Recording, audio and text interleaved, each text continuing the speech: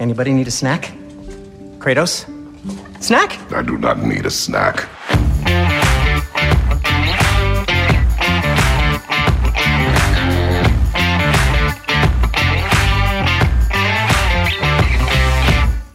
Welcome back to another episode of the Refactored Podcast, where it's our goal here to suck just a little bit less every day. My name is Chris Tonkinson. And my name is Frank Cole. And this is episode number 87 for November 9th, 2022. And I hope you appreciate just how much dedication I am showing to our show and to this effort, because I just got off of my PlayStation 5 after playing the intro hour of the new God of War Ragnarok. So I don't think you can completely fully comprehend the magnitude of self-control that I am demonstrating right now. I would say if you know on that, right? Is it that good? It is. They're doing the intro bit, and it's very much in line. The intro has. I literally have played for about 50 minutes, so I'm only a little bit in. But the intro is gradually opening up and warming up the way that the first one did, and it has just as much emotional weight. The acting is so good. It blows my mind how good of a job they do with the subtle it's right. It's delicious. It's been very, very good. I can feel a slight difference in the combat so far. Kratos doesn't feel as heavy. He was very hefty and chunky. He's a little more like old school Kratos, a little more up and down verticality, a little more agility. There's a slightly larger, so far, I've only seen a couple of enemies, but so far there's a slightly larger focus on dodging. There wasn't as much focus on dodging before. It was block or attack is really what you did. And now there's actual dodge. I have a plan. Yeah. Attack, right? Pretty much. Yeah, exactly. So anyway. No, I played the original, the first God of War, the original one. Oh my gosh. Fantastic. And then just haven't I just haven't played any. So I don't even know how many there have been since then. I know there was at least a second and a third, I think. There were three. There was a mobile version on PSP, I think. And then big long break until and now Ragnarok. Well, there was God of War in 2018, which they stopped the numerical counting. Because basically through the first three, he killed pretty much the entire Greek pantheon. It's pretty much all of them. All of them. Everybody. Spoiler alert. Spoiler alert for like a 15-year-old game. I guess when did the first one come out anyway? We're on the hunt here. Refactored Podcast. This is what we do well. It's good radio. We keep people entertained. We find the information that people really want real time. 2005 is when the first one came out. So 17 years ago. That's my most recent interaction with God of War. It's still a fantastic game. I mean, and at the time it was so refreshing. You had this character that the combat style was crazy. The idea of these blades on these chains that he would swing. Oh my gosh. The fighting style was so just nerdgasm, visceral and awesome. And so the movements that he did, but what was really cool about it was the way that they, the sheer brutality of what he did, and the way that you could, there were certain monsters that you could go up to them, like a lot of enemies they can do, he has finishing moves and things like that. There were certain enemies, they really opened it up with the series. You could grab certain characters at any point and just rip them apart. It was it was just really, really fun. It was really, really fun. And so they have kept that, but the new one that started this is a new series because now this is Norse mythology. So they sort of rebooted it in 2018. Much larger focus. He's not as much of a testosterone induced rage machine. He had a wife. This is the start of the game in 2018. He had a wife. The wife died. He has a son, and they're going to spread her ashes. That's the opening of the 2018 version. And so there's this much bigger focus on his personal and emotional development, and it's really good and really awesome, gripping, visceral combat. But it's a very different style than the first three. It is very, very different. So anyway, much of what the first game, the 2018 version had, they've got in this one, and it went live on. I had a digital pre-downloaded. It went live at midnight last night. I had to get to bed, so I didn't want to be up until all hours. So I decided, okay, you didn't want to go to bed at 5 a.m. I didn't want to go to bed at 5 a.m. with your eyes bleeding. I wanted to be awake for the kids, and I went to the gym. I did some morning stuff, and then I jumped into that, and then I had to get off of that to come over here and talk to you. Yeah. So instead of that, you get me. Yeah. I hope you're happy. That's not self-sacrificing. That's just self-flagellation. That's just automasochism is what that is. So anyway, man. So what do you have to talk about that's more important than God of War right now? What do you have to talk about that's more important than that? Well, it's the blood. I mean, as predicted here on the Refactored podcast, we could pull probably a dozen different shows where we discuss this. The bloodbath is really starting to kick in. Shopify had put a hiring freeze, kind of one of the first wave high profile hiring freezes in, I think, August timeframe. And now we find out Twitter's doing a bunch of layoffs. Meta's going to be doing a bunch of layoffs.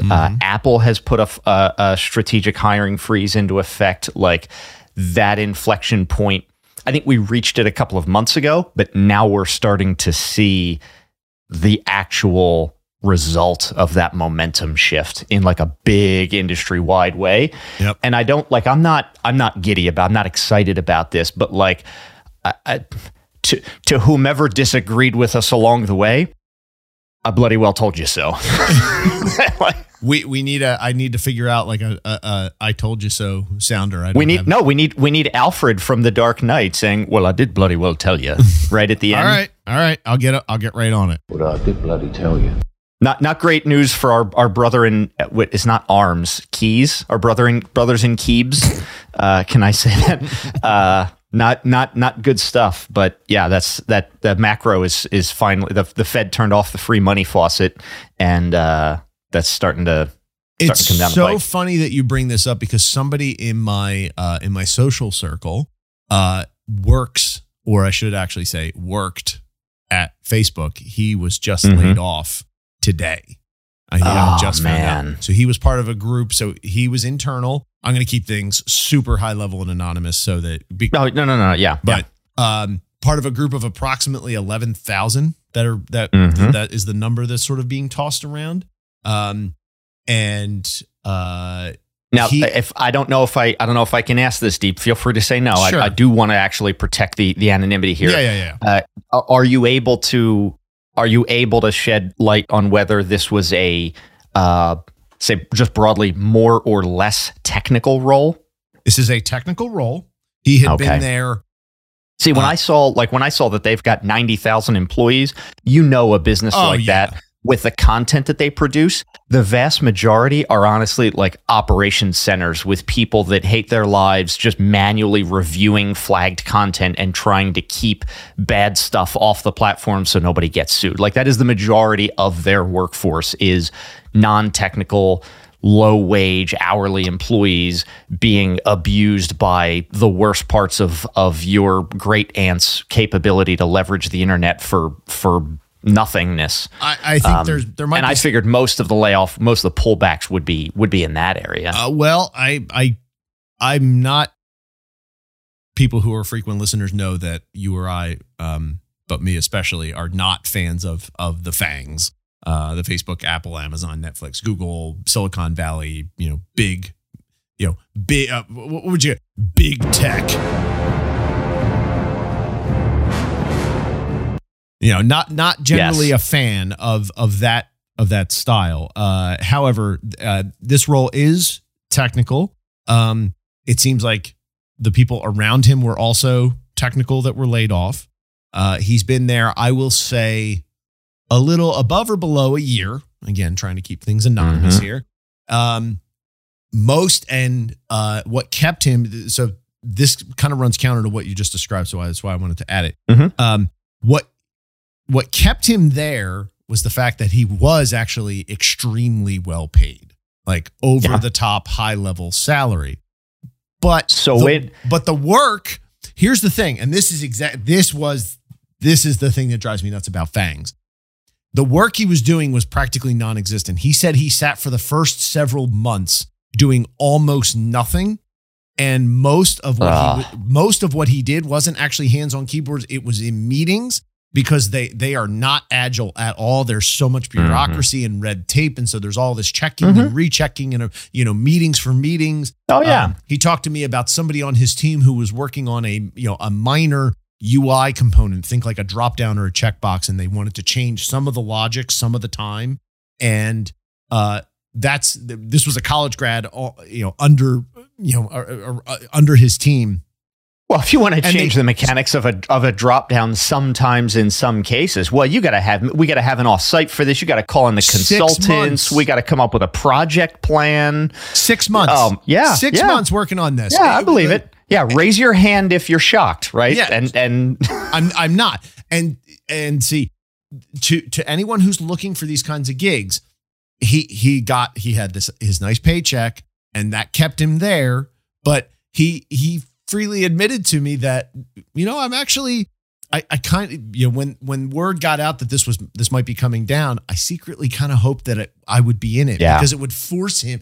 The money was too good. And it would force him to actually do something different. So, and this is for the folks that have gotten a new job in the last, say, 12, 18 months while the market's been overheated. This has been my fear the whole time. We talked about this a month or two ago. As a manager, you can't say this to somebody on their way out because you sound like you're fear mongering to try to scare somebody into not leaving you.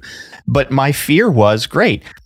Go out, get some, right? Get the higher pay. That's awesome. But when you do that, recognize that this recession we've not hit peak recession here, right? We have not hit peak downturn. I don't think, and I don't want to be that guy, but we're not anywhere near the bottom in my estimation. No. In terms of real impact to actual human people.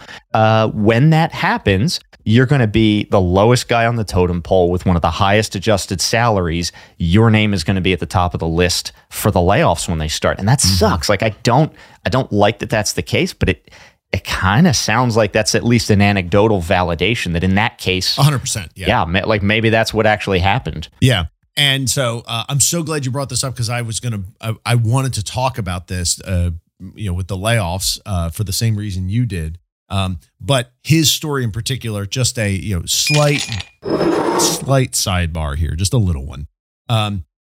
His description of what he did and what his team did, and the bureaucracy and the not moving and just the sheer size of it. He talked about how an engineer can basically just get lost in the mix there and just sit there and collect a paycheck and do almost nothing. And I said, and my immediate reaction was, yes, exactly. And this is exactly why when you apply to a job at my organization, don't even think about touting your FANG experience to me. Like, if it's your job, that's fine. It's good.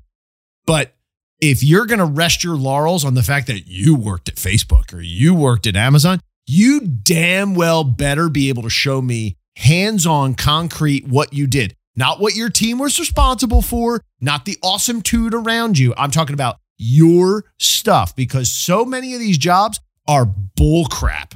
And they are once the companies get to a certain size. I would say there is a big hunkin' difference between, I worked at Facebook between 2019 and 2022 and saying I worked at Facebook between 2004 and 2007. That's a good way to that's a good distinguishing. Yeah, that's a good way to distinguish it. But in either case, it doesn't matter when. You have to, when I get those kinds of applications, and I may be the weirdo in this, but I'm trying to start a movement on this.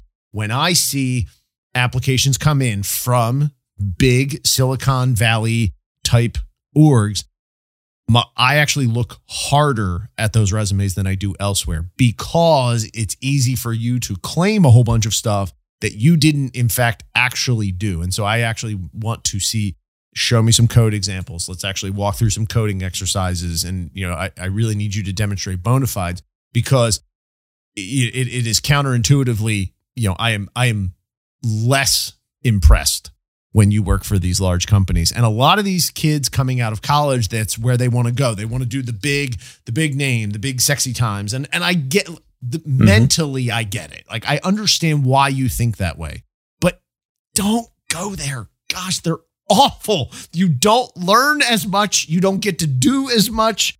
They're just crap jobs. You are far better off going with some no name in the middle of nowhere because you'll get to do all the things and you get to learn. Well, what are you optimizing for, right? Because no name in the middle of nowhere, you ain't getting RSUs, buddy, right? You don't have that sweet vesting. I'm serious. What are you optimizing for? Some people, they want to be associated with something that they think is cool. They want the name brand association. They want to feel like they're a part of that. They are adjacent to, they don't realize that in a lot of cases you don't actually get to participate, but they are at least adjacent to some legitimately interesting computer science and technological advancement and that sweet vesting schedule. Well, right. So that together, like, not all developers want to actually be doing lots of interesting, quote, what you and I would agree would be interesting development work on a day-to-day basis. Just like not all mechanics actually want to be turning a wrench. Like that's not a tech unique thing. Okay, so all right, so that's a fair. I would say though you do have an explicit sort of anti-FANG bias, and I think you're. I do. I'll freely admit it. I 100%. Yeah. I'm not there. I am triggered by people just name dropping and assuming that carries weight. That triggers me because that's like an attitude thing. Yeah, that's at the top of the pile here, I think. Yeah. One of my big pet peeves, and I go through a lot of resumes, my guy, and I know you do too. One of my pet peeves on resumes, and I don't know who needs to hear this, but when you look at your resume, what are the biggest things on the page? First should be your friggin' name. Yeah. It does not need to take me any mental cycles whatsoever to find your name. Whatever size it is, bump it up 2 more font sizes. Your name should be obvious, and your phone number and email address, right? Those 3 things should be huge and somewhere near the top and very, very obvious. I will hold on before you continue. I agree with that. I would also add your location, just because we're in this remote first world. I don't need your address. See, don't give me your home address. I say deprioritize that even more because we're remote. It matters less than it ever did. I'm thinking about time zone just for practicalities. But we can probably agree that a company that cares about time zone and says they are remote is probably doing it wrong anyway. Oh gosh. Could we could all right, let's table that. No. We're going to set that aside for another day. Okay, but the point I really wanted to make was when I look at your resume, when I scan your resume, is your role emphasized or is the company name emphasized? You see this all the dang time. Yes. What is the most obvious thing as you scroll down the resume?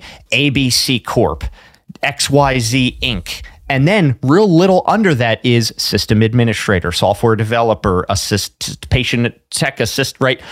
That is wrong. Flip it. Correct. You do not need your brand, your alumni brands with greater emphasis than what the hell you did there. I want to see. Then if you look at my resume is, developer. Now I sound like Steve Ballmer, right? Developers.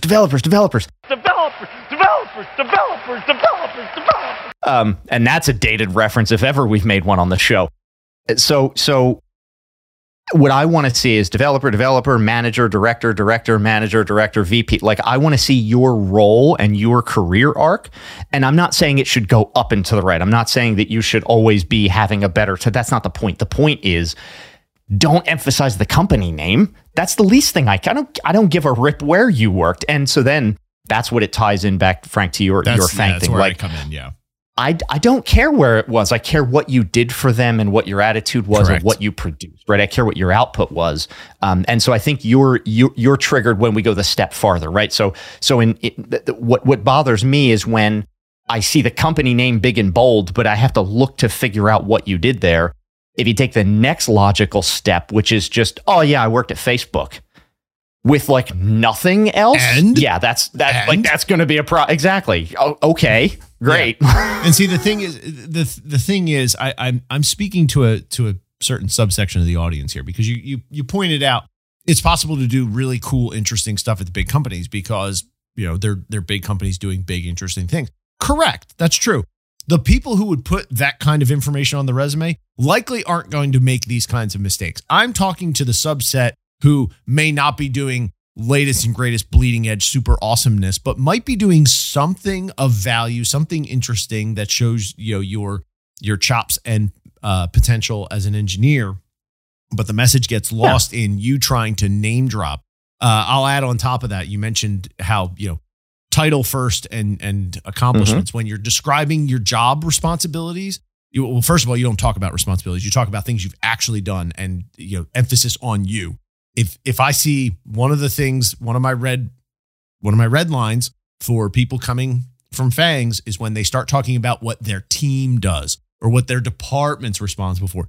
I don't care what your team did. I want you. So you need to talk about you. So it's okay. Yeah. It's okay to say, okay, the team was responsible for this, and my part of it was XYZ, and going into deeper detail about that. That's okay. But I need that specificity around your responsibility. If I'm missing that, and I see I see the company name and I see what the department was responsible for, that's like red alert. That is okay. You're going to get some tough questions from me, pal, about that. Here's another. I wanted to talk about this because I've been going through a lot of resumes recently. I got a bunch of spots open, and one of the things that I've seen, in the last 6 months, there was an instance where, and I'm not, I don't mean to throw shade on anybody, but this is like a teachable moment here for the class. Yeah. Do it. There was a case where I got a resume for a gentleman, and he's been in industry for, say, 20 years. He's been in technology, right? And so he graduates school, and maybe I got that wrong. Maybe it was 10, 30. I don't care. He's been in there. He's been doing it long enough. Okay. Long enough where he's got, 6, 8 prior jobs. Okay.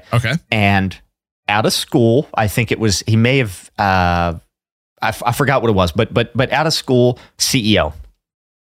And then for a few years, last line of the thing was, exit or transition or something. And then next line, CEO. And the next one, CEO. Guy's clearly a serial entrepreneur. Bingo, like you got my attention. Because you, like, bingo, right? I like this. CEO, CEO, CEO, CEO, CEO. Okay, stands out on the page. That's great. The problem I have with, and so the guy's just been doing, he's a serial entrepreneur. I love that. And you're stuff. Saying that, look, valuable. You're saying that you've done that enough, and this is for a manager position. You're saying you've done that enough.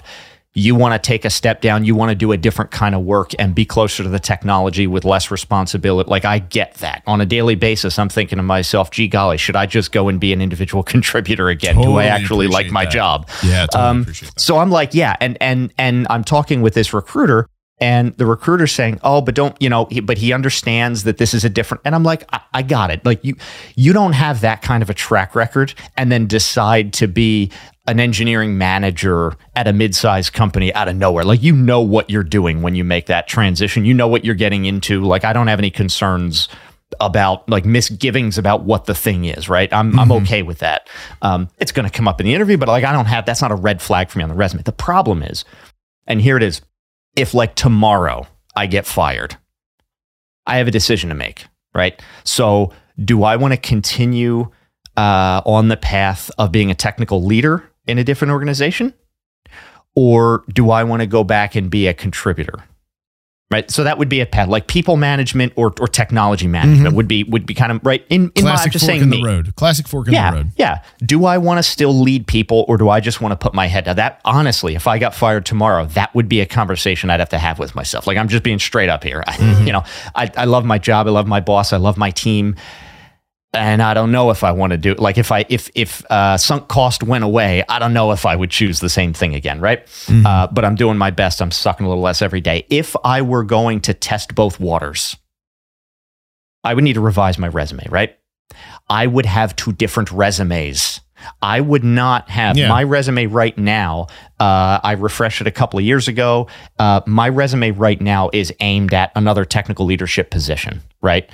Director, VP, CTO type of a position. That's what my resume builds up to. That's what you would get. That's what it's communicating. Right? Yeah. Right, exactly. If I were going to do a career shift tomorrow, I said, you know what, to hell with this. The people are too complicated. I just want to put my head down and code. And again, I don't know if I've said it enough times. You got the memo here, but that's tempting. I would have to recreate my resume from scratch. And if I wasn't sure and I wanted to put my toe in both sets of waters, I would have to create a new one and use them both. Because my resume right now, I would not hire me for a contributor role. I wouldn't put me to an interview, right? Because my resume is not crafted for that job. Now, what I don't like, what I hate, I think we're going to agree on this. What I hate is this, even the concept, even the idea that you should like have a resume with a cover letter that are crafted to the specific company.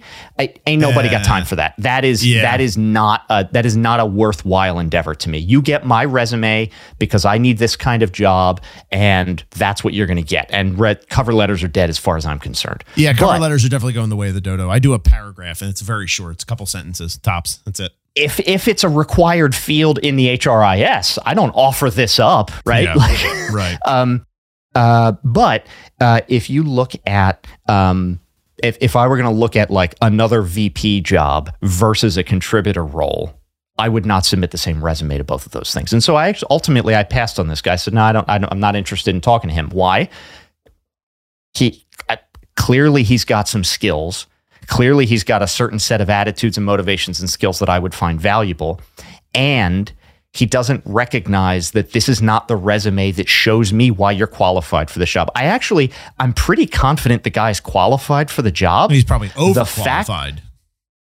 Well, that I struggle with overqualified. Like, is that a thing? I don't know. I'm not sure there, because like I'm overqualified to be a developer, right? But yeah. I could go do it and I'd be successful just like I was in a past life, right? So I don't know overqualification is the thing. He is more than qualified for sure. But the fact that he doesn't recognize that like you are not applying to a CEO of a small company position, this is a different kind of resume. There was no indication on the resume that there was any technical acumen of tactical note whatsoever. Yeah, there was some technology names sprinkled in, but I didn't see where he contributed in this language, on that platform, with this framework, with, the stuff that you would need to see for a developer to get, or a manager to get comfortable with the idea. None of that was there. And so if you have been a serial entrepreneur for half a dozen times over the last 2 decades, and now you want to take on a CEO position at a small company, that's a great resume to present. Or if you're going to get funding for your 7th company, and I'm using 6 pulled out of my hat. Right. If you're seeking funding for your 7th company, you've never met this VC before, you give them your resume. That's a great resume to provide for. Absolutely. But as an engineering manager at an enterprise, the resume is completely disconnected from what I need to see. But I will give this individual credit. Bolded was his role, and then light was his company. Yeah. So and that's the right way to do it. Yeah. But it's easy to adjust for this, though. You talk about having to construct 2 completely different resumes, and you're right, but I think that might overemphasize the work required in building it, because you can use the same format. You can use probably 80% of the same content. You change some things. So this guy, for example, he was listing CEO. If he wanted to be a simple thing, he could change it from CEO to founder, because founder actually speaks to boots on the ground. Like, I'm working in the trenches, trying to get this thing off the ground. Yeah. And then you probably adjust the bullets themselves too. More call outs to specific technologies, specific logic that you wrote, etc. But most of it would translate because, you managed all these things. Obviously, I can trust you to manage this small team to do this project or whatever. Well, so for example, on my resume, there's a line. I had a position. I'm looking at it right now just to check myself here. There's a line, negotiated client contracts for software development and related services. Okay, great. If I want to be in some kind of technical management, that's a useful skill. That should stay there. But if I'm going to create a B if this is A and I want to create a B, that line goes away. As a hiring manager, I don't give a rip that a developer negotiated contracts, exactly. right? That's not useful skill for me. What I would put in there instead is created 3 open source libraries for this need and blah, blah, blah. And right? here they are. Here's the links. And when that was a good, exactly. And that was a good clarification you made. It's not a ground up rewrite from square one. They're probably, keep the structure, make it easy on yourself. You don't have to like go through pain for the sake of it. Not like putting down a Kratos controller and coming to talk to me for an hour. God, I'm just it's just itchy to get back. you guys are going to hear this every 5 minutes. You're going to hear the outro start to roll. He's going to push me out. But there does need to be a B version where you're swapping out the stuff that's just clearly not relevant from more stuff that is. And that's what I mean by a second. I would have to create a second one. It would be copy paste and then it would be change copy some paste stuff. and change a few things. It's, It's some work, and it's not work. It's some work. It's not a lot of work. Real time feedback for you on that bullet that you mentioned about your resume.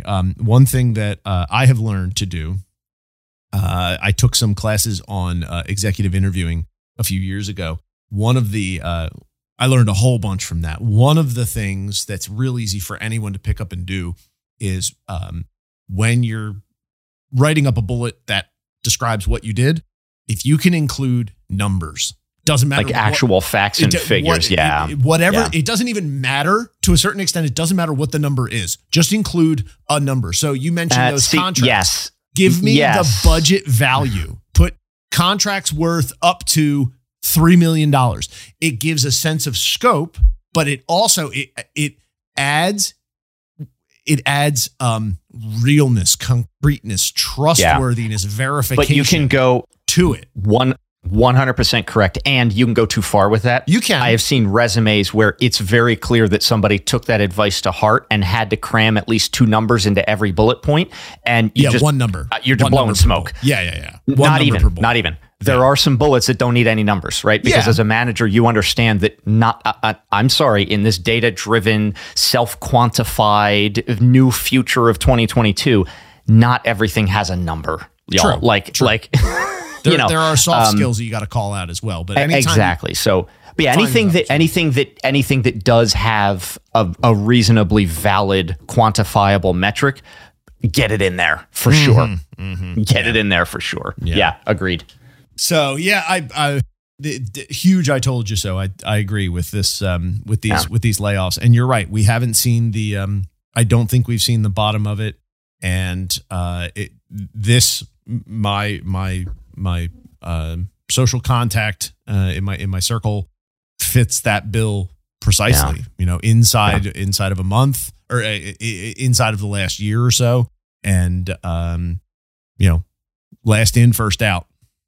One of my good friends started at a public tech sector company within the last year and got in, worked for me for a while.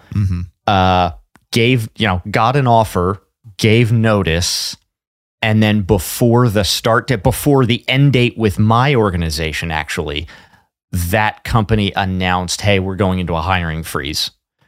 And I was like, "Was his job?" I was like, I called him as soon as I saw the press release. I called him. I was like, "My guy, are we good? Do we need to take these backsies? Because I'll take you back. I keep you." But I was like, "Are you good?" And he's like, "I don't know yet." And eventually he did got it. He's in. It's fine. But then I worry about folks like I was saying in the last year or two that have gotten these crazy offers. Good on you.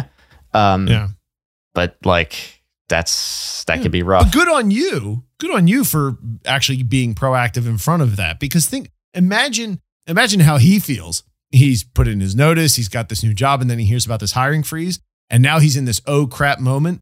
And we all sort of dread the notion of having to come back to your current, soon to be former employer, hat in hand.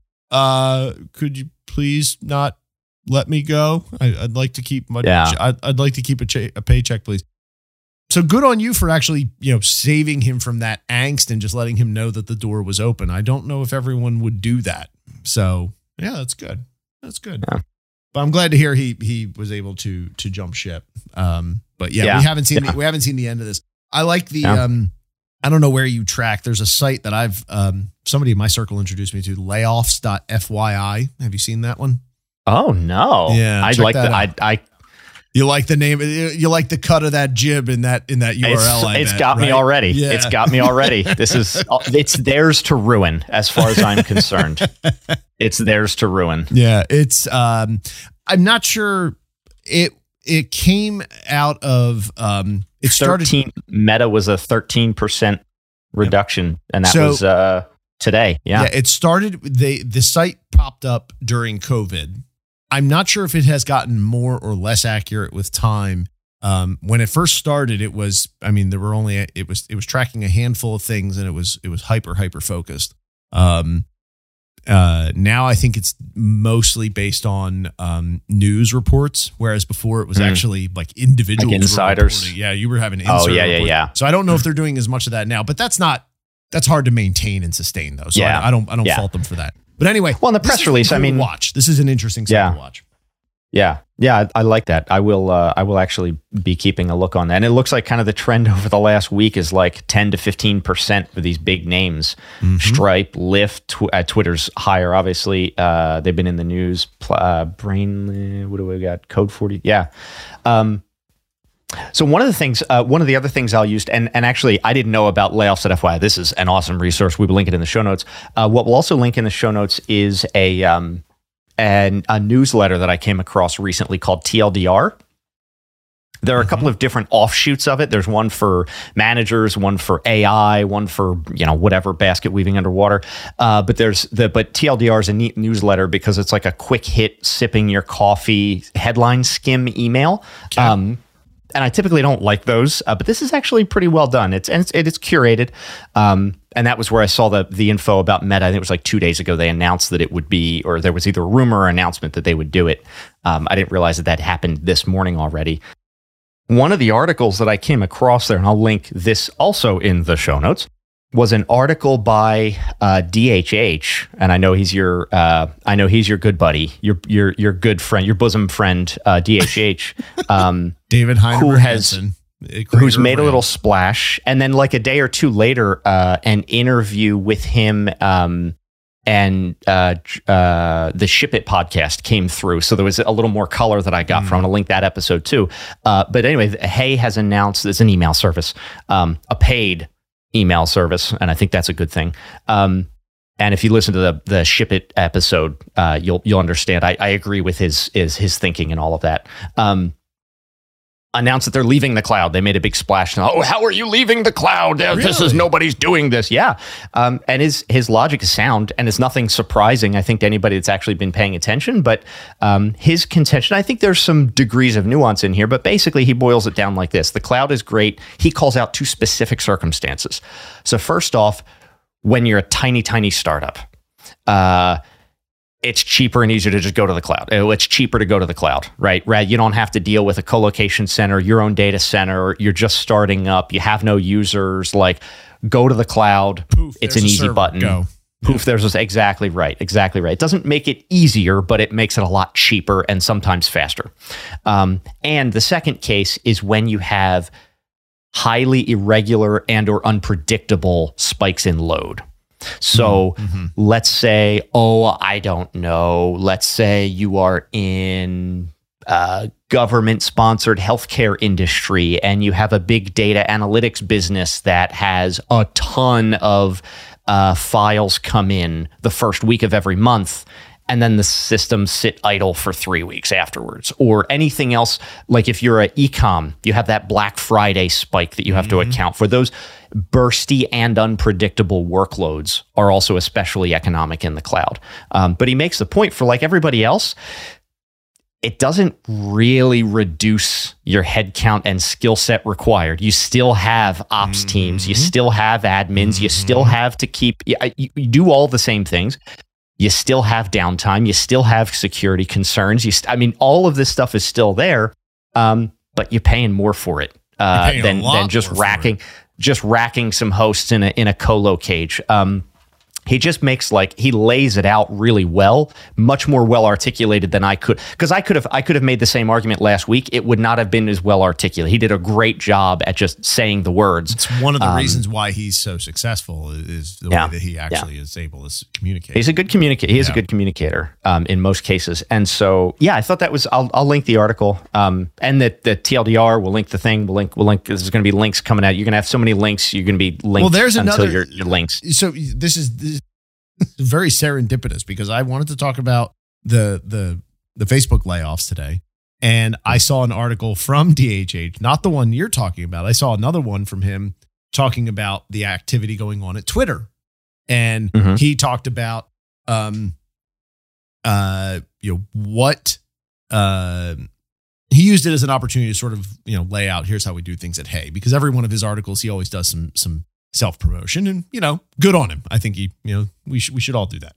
But in the article, he talks about the cadence and work style at his company versus the style at Twitter, and how what Elon Musk is doing right now over there is effectively, taking a patient that's in cardiac arrest and just, juicing it, because they have been, Twitter, it's a FAANG, same kind of idea. Lots of people, lots of places to hide, not a lot of crap getting done. And that is not what Elon does. And now that, it's privately owned, there is a mandate that company get lean and mean. And so he has been doing things to really cut the fat and really get things going. And he is your classic, like, ready, fire, aim kind of guy. Very much. Yeah, so. sure. Yeah, sure. He's a little cerebral. He was an engineer. I get that. I'm not in the Elon's the real world Tony Stark, fan club. I think there's a lot to dislike about the guy, but as a business owner, ready, fire, aim, like, there's value in that. In moderation. He offered to the point we talked about, hey, my guy that was leaving for another company, and I was like, do you need to take backseat? Apparently I heard a report this morning or last night that Twitter was doing this. They were too aggressive. Maybe. And there were some, and at the time, unsubstantiated reports that they were going back to now former employees and saying, hey, would you come back? We were too aggressive. Maybe. I think so. The reason I brought this up was twofold. One, you mentioned DHH, and he offered some perspective from his own experience that gave some rationale and a little bit of perspective to what Elon is doing, and made him seem less crazy, which I think is important, because right now, Elon's on the receiving end of big media and general left-leaning antagonists because of why he bought Twitter and what he's trying to accomplish and things like that. That's put him in the on the outs with larger players in the media. And so everything that's coming out of, my point is, everything that you're hearing out of Twitter right now is going to be doomsday stuff. Like the company's folding, they're losing everybody, and they fired too many, and now they're begging people to come back. And there's probably some of that's going to happen, but DHH, if you're following the Twitter saga, if that's a drama that you are interested in, the article I read from DHH, I think, was nice, rational, well-reasoned explanation for why he's doing what he's doing and why that might make sense, why that is a good thing in this particular case. So if you're interested in actually understanding, the nuances of running a tech company, notably a big tech company in Silicon Valley, that's just a good thing to pick up. And I would generally advise people to avoid the sensationalistic news that's being bandied about with Twitter. I don't think they're losing people in droves. I don't think that, they're going to, the platform's going to melt overnight or anything like that. I don't think you're going to see this mass exodus of blue check marks because he charges a monthly sub for it.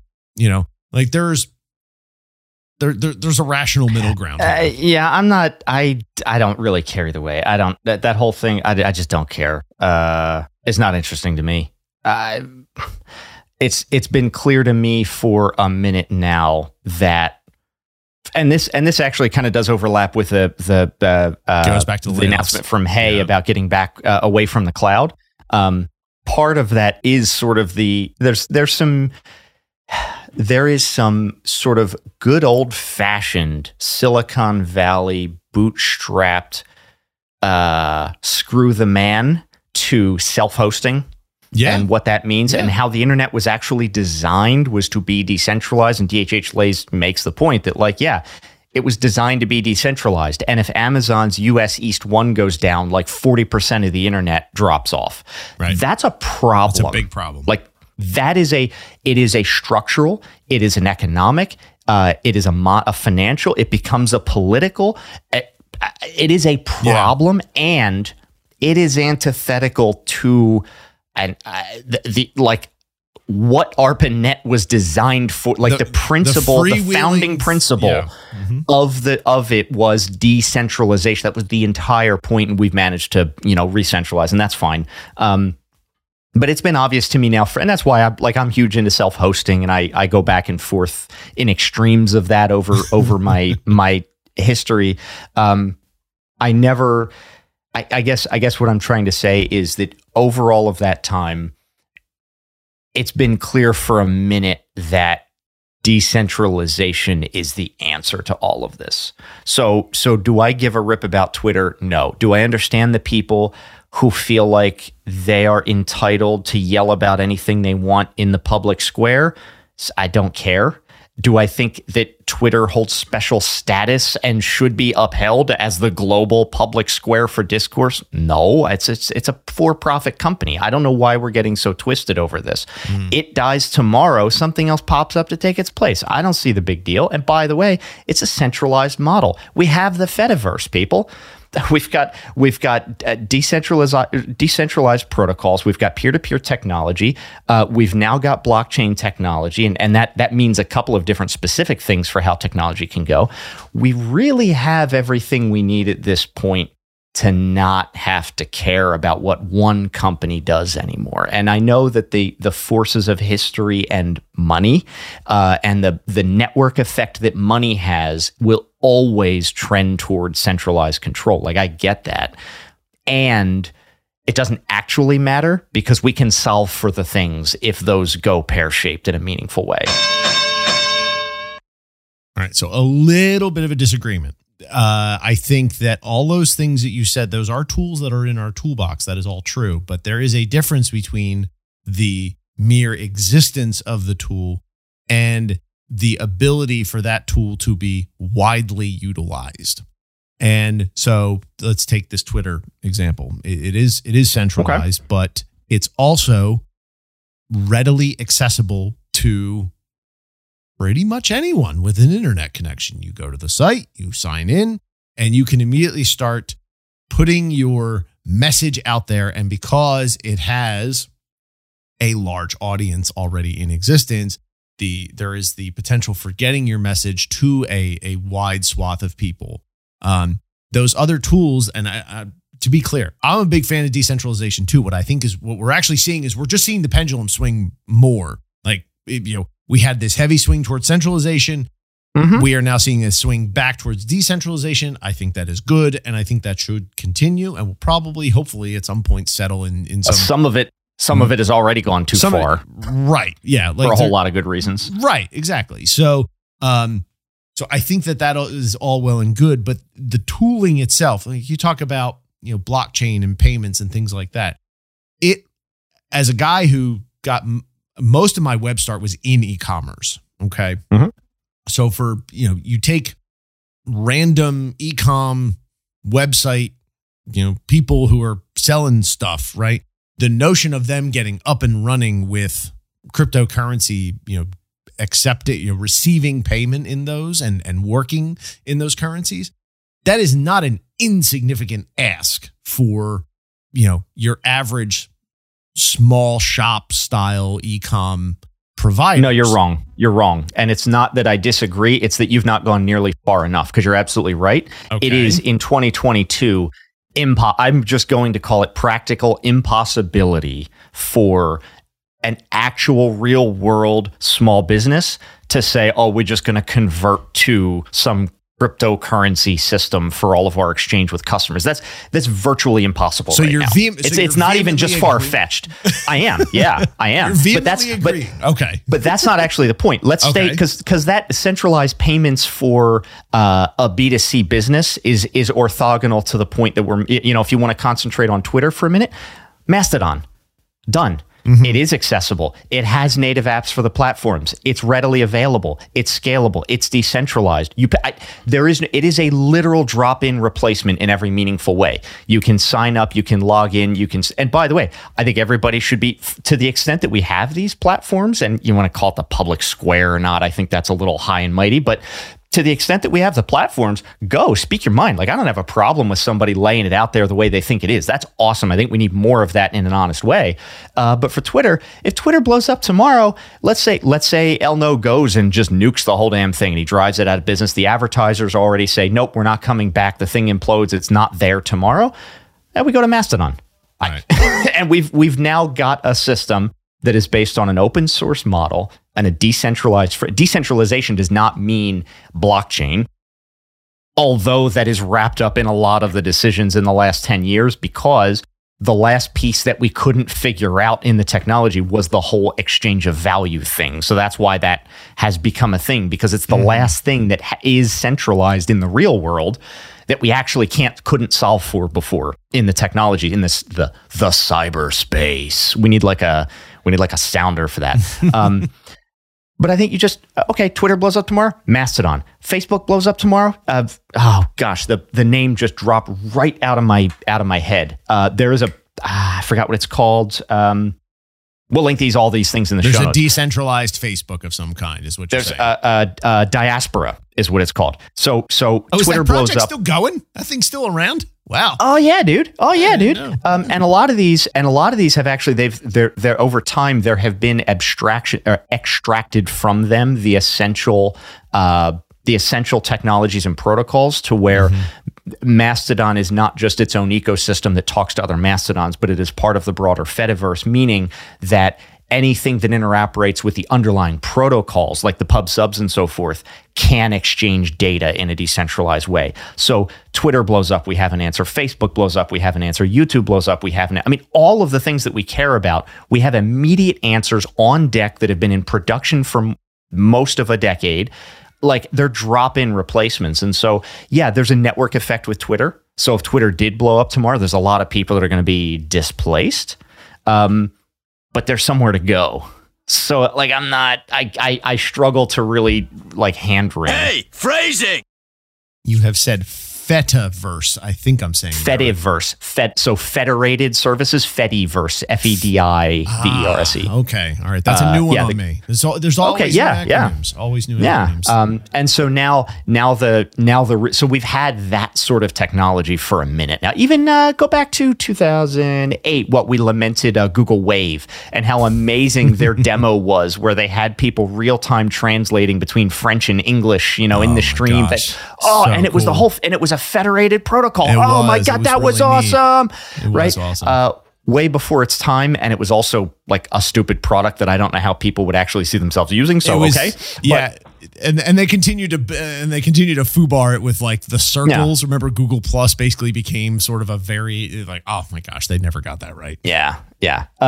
But it was huge in Brazil, and that's why they bought it. But anyway, but no, I'm serious. The Google Plus, it was something else. They bought it, and it was like huge. It was the social network in Brazil. Google bought it, and they just couldn't get penetration against Facebook in the U.S. market. And so, I see. Anyway, because all of Google's social endeavors have been great. By the way, since we talked about that, they just Deadpooled one of their other.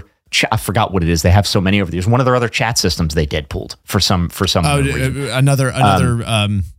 They collapsed one into another. It's like they had a chance at iMessage competition, at least on non-device, and they. Anyway, we're getting way sideways here. So something else got added to the Google graveyard, is what you're saying? Yeah, We'll have to find out what it is. So anyway, all these centralized social platforms, they have equivalents that are already in production. Like, there's no, the average person can't. No, it's a website. You go to an address, you sign up, you have an account, you can start barking at people. That's like right there.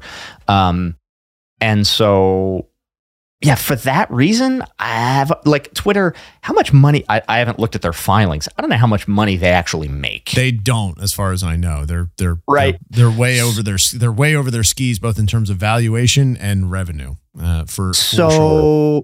Yeah. And like, I don't know. So I understand that there's like politics because you got different things, and that's fine. I don't find that super interesting when, again, it's a service that it's a service that we have drop-in replacements for that don't rely on a single point of failure to work. Yeah. That they don't